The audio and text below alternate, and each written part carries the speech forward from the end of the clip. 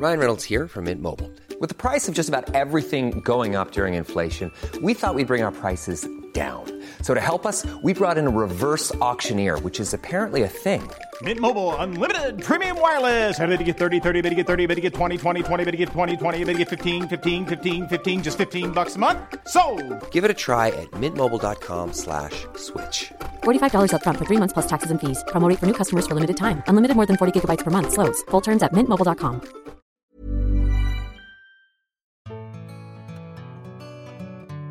Han älskar gamla trädgårdar, men även gamla hus. Och så skriver han bästsäljande böcker som Odlarens handbok, och den nya blivande klassikern Handbok för en gammal trädgård kom ut i våras. Vi pratar om vad man ska tänka på om man redan har en gammal trädgård eller precis tagit över den. Hur vet man vad som har funnits? Hur får man tag i gamla växter idag? Och hur får man ihop en gammal trädgård med dagens önskemål om studsmatta, jacuzzi, pizzaugn och grillplats? För första gången spelar vi in ett avsnitt på min bergsmansgård som är från slutet av 1700-talet med en trädgård som varit lite försummad ibland.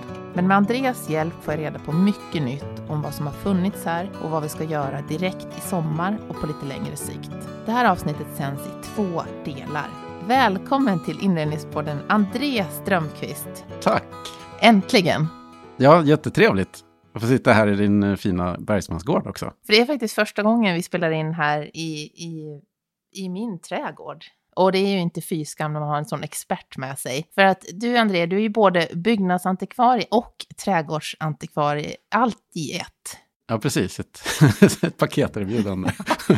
Så det var liksom, att du ville komma hit kändes ju bara som, kom.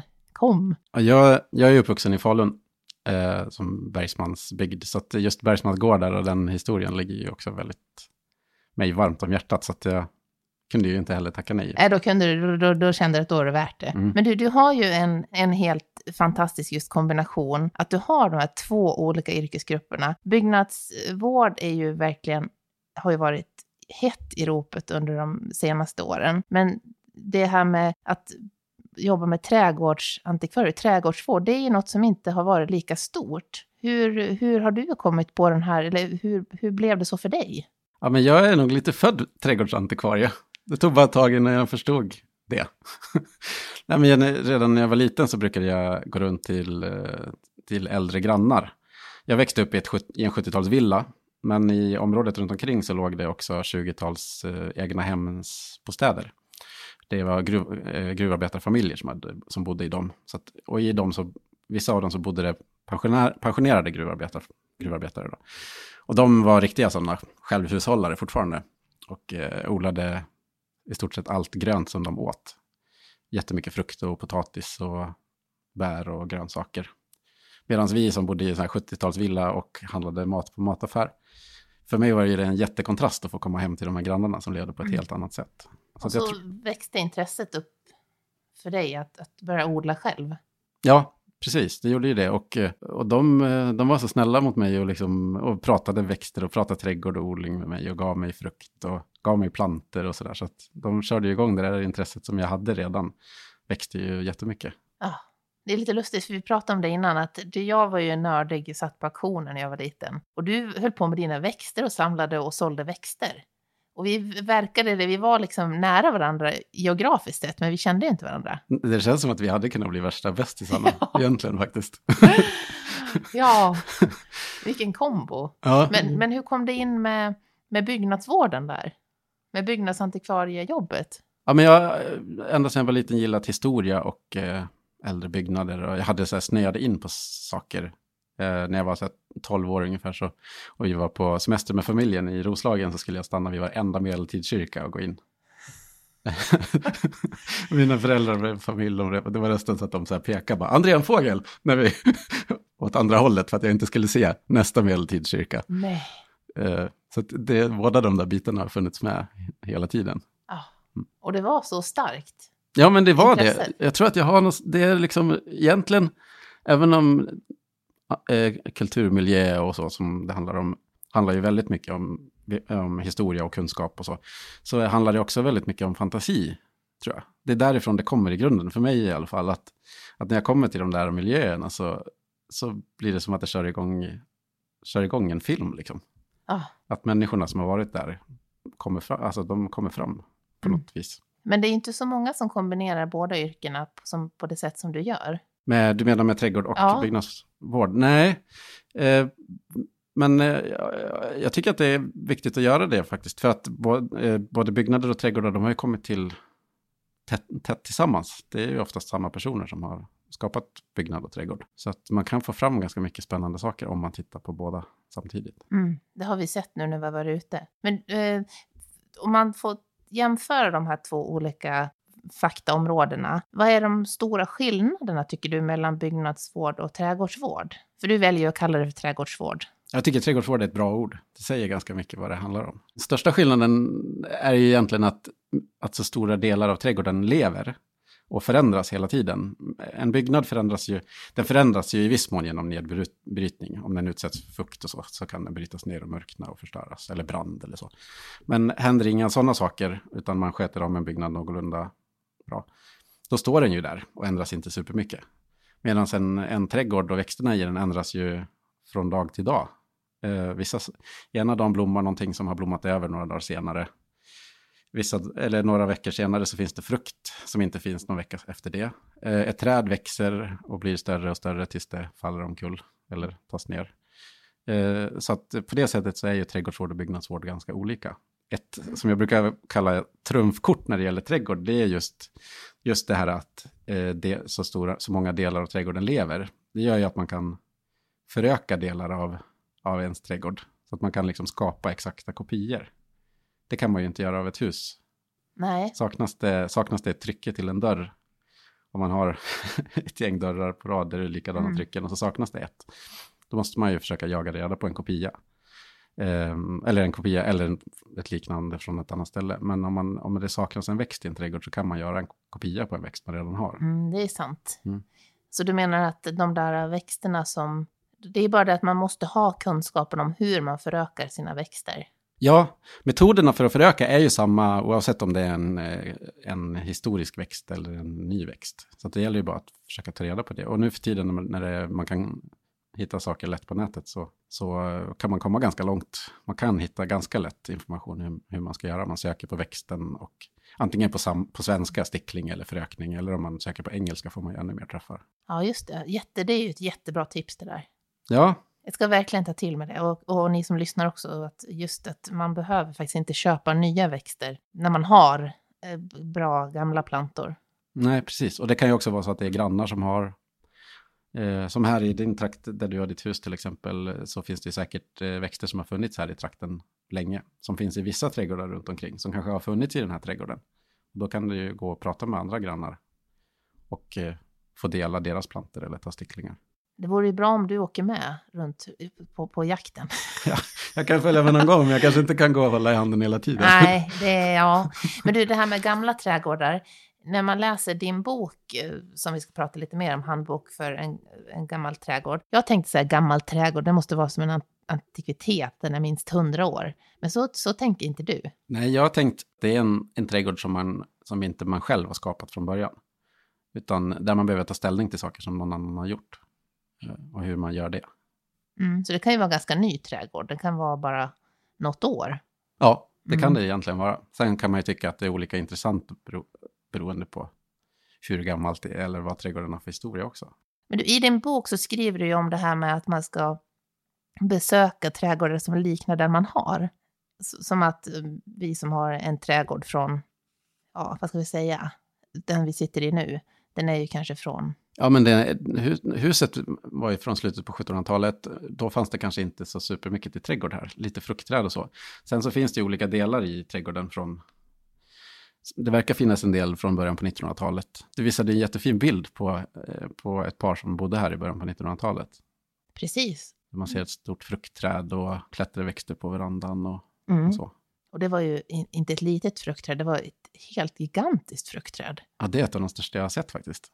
Ja, jag kunde inte ens, jag såg inte ens att det var ett fruktträd förrän du sa det. Nej, jag har sett ett par stycken i den där storleken, men det är inte så ofta. Så det där är ju säkert, den där bilden är ju 100 år säkert, någonting sånt. Och då, det trädet, det är nog ungefär lika gammalt som huset. Men det du skriver där i boken är att man ska försöka besöka trädgårdar då, som liknar den som vi själva har. Så att vi ska kunna förstå vad det är vi har. Men när jag börjar tänka på det, så hur lätt är det att hitta sådana här trädgårdar om man har en 50-tals villa med trädgård eller 70-tals villa? Hur hittar man sådana? Ja, men jag tycker man ska ta en promenad i liksom området där man bor. Så kan man då kan man bara se beståndsdelar och komponenter i en trädgård. Man kan se vilka material som har använts mycket i trädgårdarna. Vissa trädgårdar är ju ombyggda medan andra är mer välbevarade. Men då kan man se sådär om det är en 50-tals trädgård till exempel, med betongplattor till exempel, och vilket växtmaterial som finns. Och så ser man om det är något som är återkommande i flera trädgårdar från samma tid då, trakten. Och då har man fått bingo. Ja, för tyvärr så är det ju, i vanliga privatträdgårdar så hittar man ju sällan någon ritning eller skisser och sånt där på hur trädgården skulle se ut. Ibland kan man göra det, men oftast inte. Ett hus kan man ju hitta bygglovritningar och sånt på. Utan då får man göra på ett lite annat sätt istället. Att man, just att man kanske går runt och tittar på andra trädgårdar och liksom får göra ett pussel helt enkelt.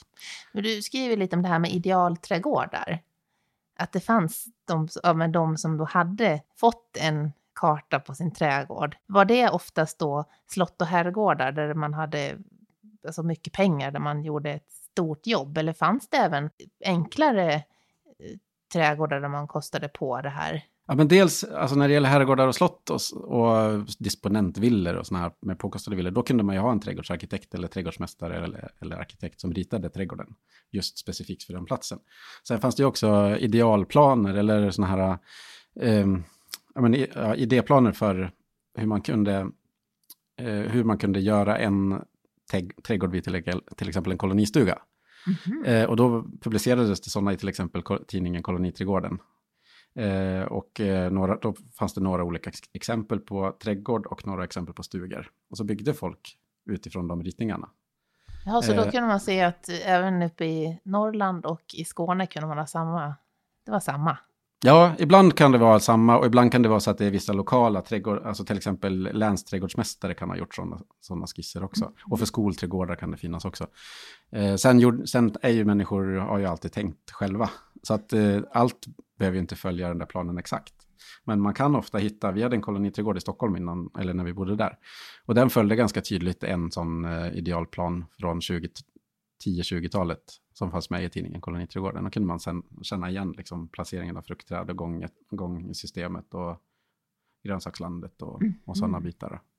Och har man då en trädgård som är väldigt omgjord och man vill försöka återskapa ett äldre utseende, då kan man också ha hjälp av de där idealplanerna. Men tycker du att det finns många inspirationsträdgårdar för olika tidsepoker i Sverige? Eller är det någonting som du tycker vi ska bli bättre på? Jag tycker flera friluftsmuseer har faktiskt blivit väldigt duktiga på det.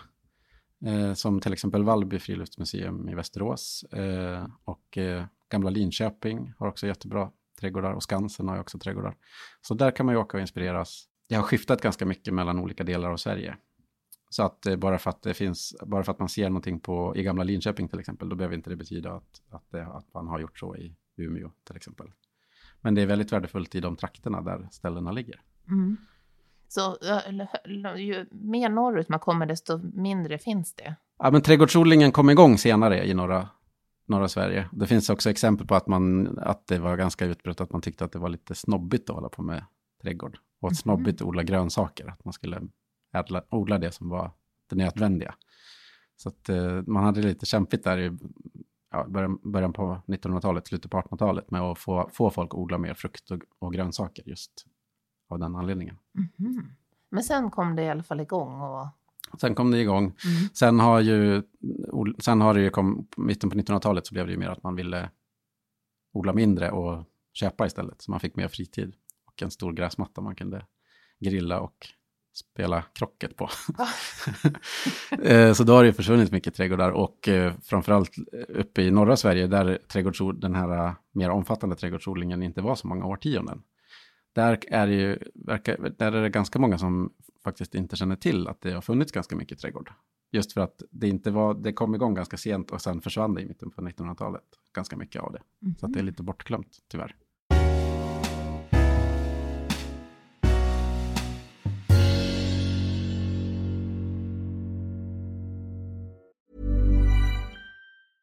Hey, I'm Ryan Reynolds. Recently, I asked Mint Mobile's legal team if big wireless companies are allowed to raise prices due to inflation. They said yes. And then when I asked if raising prices technically violates those onerous two-year contracts, they said, "What the f*** are you talking about, you insane Hollywood ass?" So to recap, we're cutting the price of Mint Unlimited from $30 a month to just $15 a month. Give it a try at mintmobile.com/switch. $45 up front for 3 months plus taxes and fees. Promo rate for new customers for limited time. Unlimited more than 40 gigabytes per month. Slows full terms at mintmobile.com. I'm Sandra, and I'm just the professional your small business was looking for. But you didn't hire me because you didn't use LinkedIn Jobs. LinkedIn has professionals you can't find anywhere else, including those who aren't actively looking for a new job, but might be open to the perfect role, like me. In a given month, over 70% of LinkedIn users don't visit other leading job sites. So if you're not looking on LinkedIn, you'll miss out on great candidates like Sandra. Start hiring professionals like a professional. Post your free job on linkedin.com/spoken today. Jag tänker på när man har en gammal trädgård så har det ju varit många olika ägare genom åren. Om man till exempel har en trädgård som är 100 år eller 50 år eller 10 år. Det kan ju vara många ägare därigenom. Men om man framförallt de här äldre trädgårdarna, då har det ju kanske förändrats väldigt mycket genom decennierna. Hur vet man vart man ska... Jag tänker det gäller ju samma i byggnadsvård. Vad ska man gå tillbaks till för decennium? Ja, det går tyvärr. Det är svårt att säga något generellt svar på hur man ska göra där. Men en trädgård är ju trädgården har ju en historia. Och vi är ju en del av den historien. Och trädgårdens historia fortsätter ju så länge någon kommer odla där. Och den där berättelsen är ju jätteviktig. Så att man fortfarande kan förstå trädgårdens berättelse. Så att de flesta trädgårdar skulle jag säga att det är berättelsen man vill värna. Vad har hänt i trädgården? Och när du säger berättelse, då tänker man på alltså att det finns uppväxta... Om vi tittar ut genom fönstret här, då har min mamma planterat stora häggbuskar som jag vill ta bort kanske. Jag tycker att de där. Men de är ju såklart stora och fina för vissa. Men tycker du är det en del i en berättelse? Det är ju en del i en berättelse. Sen är det också så att man kan inte spara alla delar heller. För de är ju... Alltså vissa delar eller kolliderar ju med varandra. Vi tittade också på, det finns en stor gammal ask här som förmodligen är planterad som vårdträd när huset byggdes. Och intill den står det också en ek som är kanske 40-50 år gammal eller någonting. Och eken står alldeles för nära asken. Och att fälla en ek känns ju jättejobbigt. Men å andra sidan så kommer den här eken konkurrera väldigt hårt med asken. Och asken, även om den är ett par hundra år gammal, så kan den stå något 100-tal år till. Och då är det ju som en konkurrens mellan dem. Och jag skulle säga att den där asken är en av de viktigaste beståndsdelarna i den här trädgården. Och då kanske man måste ta bort vissa komponenter för att rädda asken. Just det, så kill your darlings. Ja, man behöver det ibland. Man måste våga också ibland. Sen så är det jätteviktigt att kunna motivera varför. Och tänka igenom varför man gör det man gör. Men ibland måste man göra svåra saker också. Ja, jag tycker det var väldigt bra. Det har gjort att nu kan vi ta tuffa beslut här. Nu kommer motorsågen fram. Nej, jag vill helst aldrig att man ska ta ner träd. Men ibland ek är ju svårt också att ta ner en ek. Liksom. Ja, men den är nära. Den är ju det. Nej, men det är det som är så svårt att veta när man har en gammal trädgård och veta vad är det som är viktigt i berättelsen och vad är det som inte är i berättelsen. Ja, sen kan det ju också vara en trädgård som är skapad av en viss person eller i samband med någon verksamhet eller händelse eller något. Då kanske det är just den berättelsen som är det allra viktigaste. Och då kanske det är så att 1960-talet är det som är det allra intressantaste i den här trädgården. Och då sparar man det? Ja, då kanske man vill fokusera på det. Om trädgården om det är en författarträdgård eller konstnärsträdgård eller att den är ritad av en viss trädgårdsarkitekt eller att det är någon... Just det. Vilket decennium är det som får dig att gå igång mest? Finns det någon tidsepok då du känner att alla trädgårdar från den här tiden är bara helt otroliga? Det var ju en väldigt svår fråga. Alltså om man tänker början på 1900-talet med den här, när det var så otroligt rik tillgång på växter. Och så är ju de trädgårdarna fantastiska och det kan fortfarande finnas jättemycket fina. Det är ju fortfarande, de trädgårdarna är ju drygt 100 år bara. Så det finns ju fortfarande, kan finnas blommande stamsyrener och bestånd av pioner och flocksdagliljor och så som är kvar från den tiden. Det kan ju vara helt fantastiskt. Och då måste du berätta, var finns de? De trädgårdarna? Ja. Det finns ju mycket, till exempel i sina egna hemsområden runt städerna.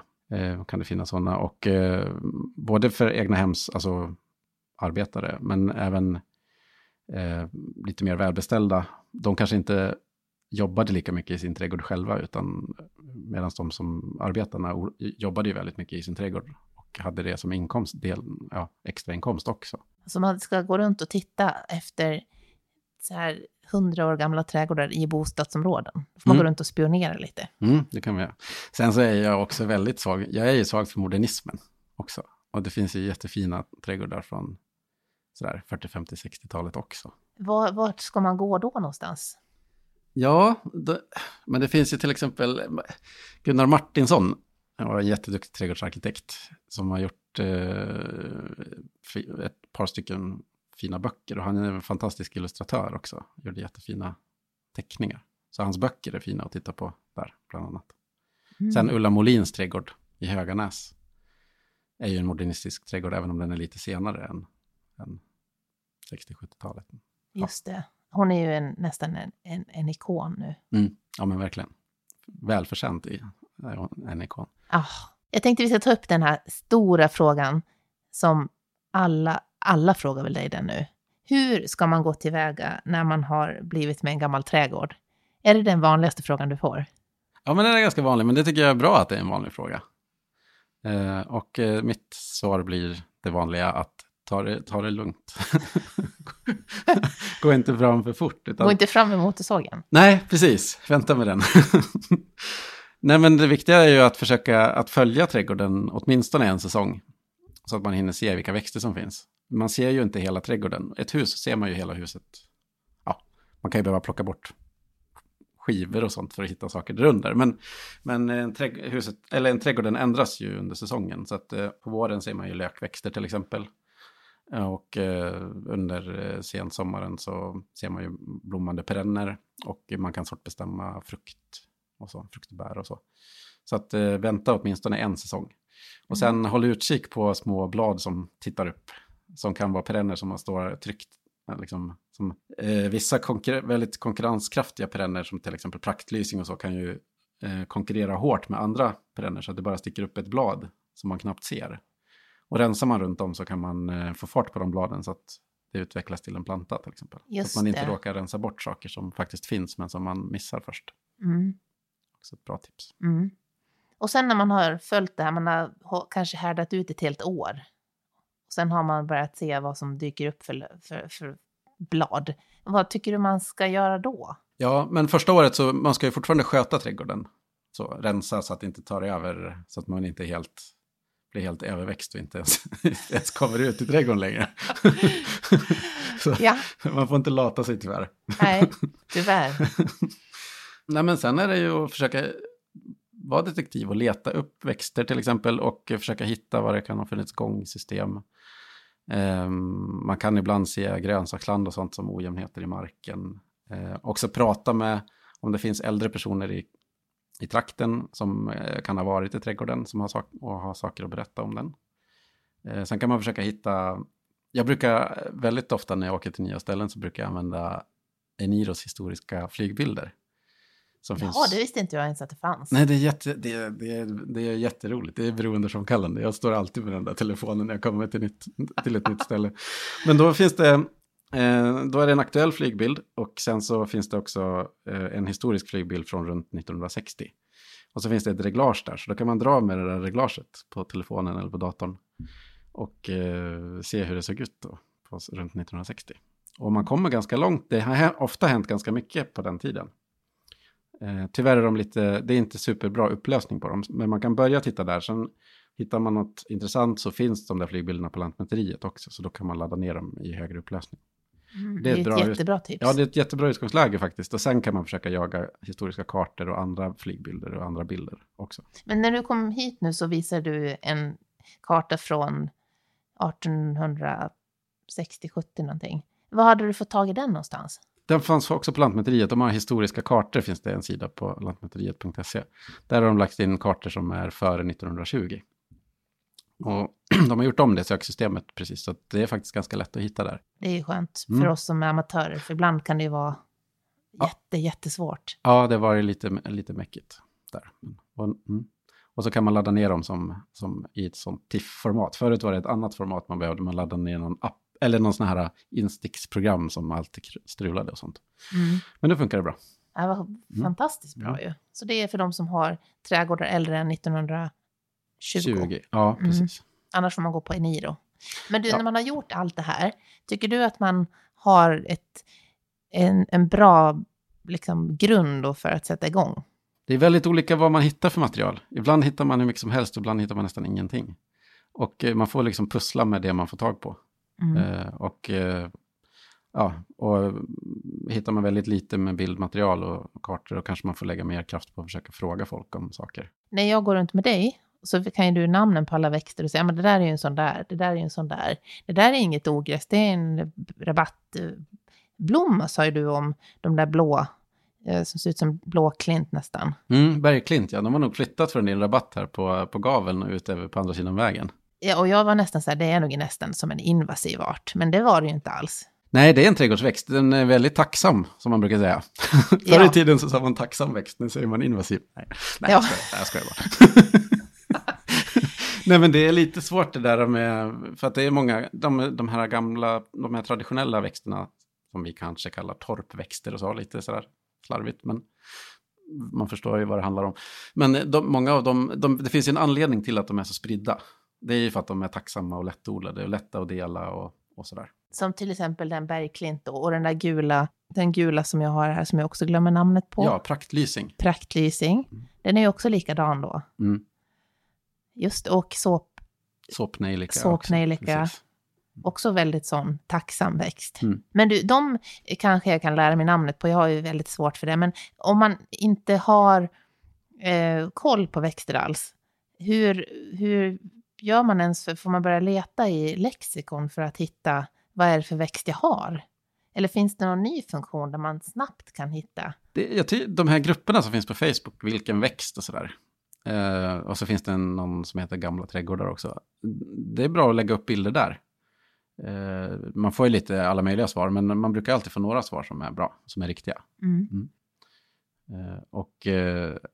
Ja, men jag tycker där brukar folk vara hjälpsamma. Särskilt om man har så att man kan lägga upp bild på både blomman och bladen på växten, så att det är en tydlig bild. Du kan inte åka hem till alla tyvärr. Nej, tyvärr. Ja, det var ju trevligt. Men, ja. Du, en annan sak som jag tänkte på när jag läste din bok, det är just det där, hur mycket ska man anpassa trädgården efter sin byggnad och den stil man har på sitt hus. Om man har ett 70-talshus och så vill man ha en jättestor romantisk rosträdgård. Kommer det att bli som ett stilbrott? Eller tycker du att, där får du vara ärlig och säga, tycker du att kör på vad du vill? Eller tycker du att nej, men försök håll dig till byggnadsstilen? Ganska mycket tycker jag att det handlar om vad man tar bort också. Att om man har en 70-talsträdgård med skärstensplattor och vintergrönt och gräsmatta och det är välbevarat och mår bra och fint, så tycker jag att då är det synd att ta bort det och ersätta med något annat. Däremot så finns det inte något. Är det liksom ingen trädgård där, då behöver man ju inte heller ta bort något. Och många har ju faktiskt inte så mycket idag. Man har ju tagit bort mycket, känns det som. Ja, precis. Vårt hus är från 1885 och sen är det ombyggt 1952. Så att det är en blandning av tidsperioder. Trädgården har det har funnits en del trädgård och sen har den förenklats ganska mycket. Så vi har lagt till ganska mycket i våran trädgård. Men vi försöker inte ta bort saker om det inte blir såna här konfliktsaker som med eran ek här. Men i eran trädgård då, vad lägger ni till för någon, vad är eran, får man säga då, liksom idealträdgård där? Ja, men vi försöker tänka att vi vill ju också ha en trädgård som hänger ihop. Att det blir liksom en harmonisk trädgård, att det inte blir stökigt och rörigt. Så vi försöker vi använder ju material som finns i trädgården. Vi byggde en ny sittplats för något år sedan. Och då hade de grävt för kommunalt avlopp i byn. Och då, där vi bor så är det är väldigt stenigt och det är sån här sten som inlandsisen har brutit loss. Så att det är väldigt kantig sten. Så den är väldigt bra att bygga med. Och då lyckades jag samla ihop de stenarna som var som mest lika såna här kalkstenshällar.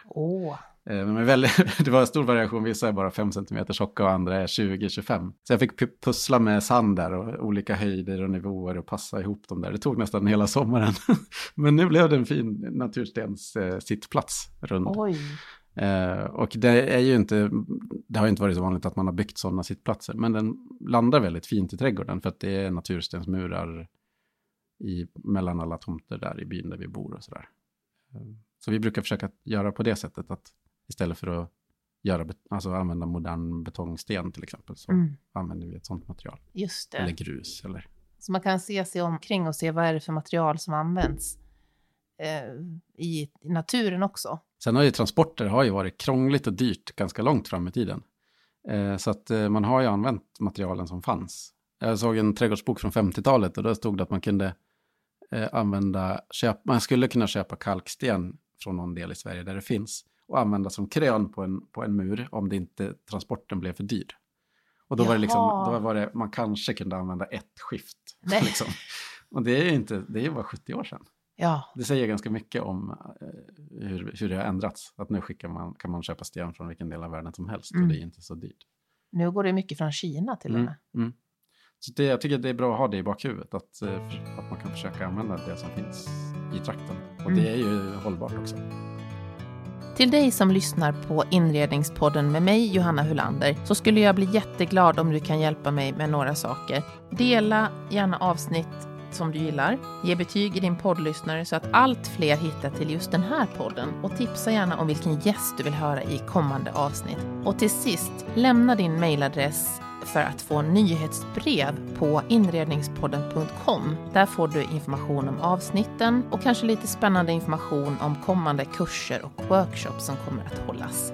Och nu är höstens första kurs satt till den 12 november då det är dags för endagskursen Byggnadsvård i praktiken med tidigare poddgästen Göran Gudmundsson. Och vi kommer att hålla till på Skansen i Stockholm. Anmäl dig redan nu på info@inredningspodden.com.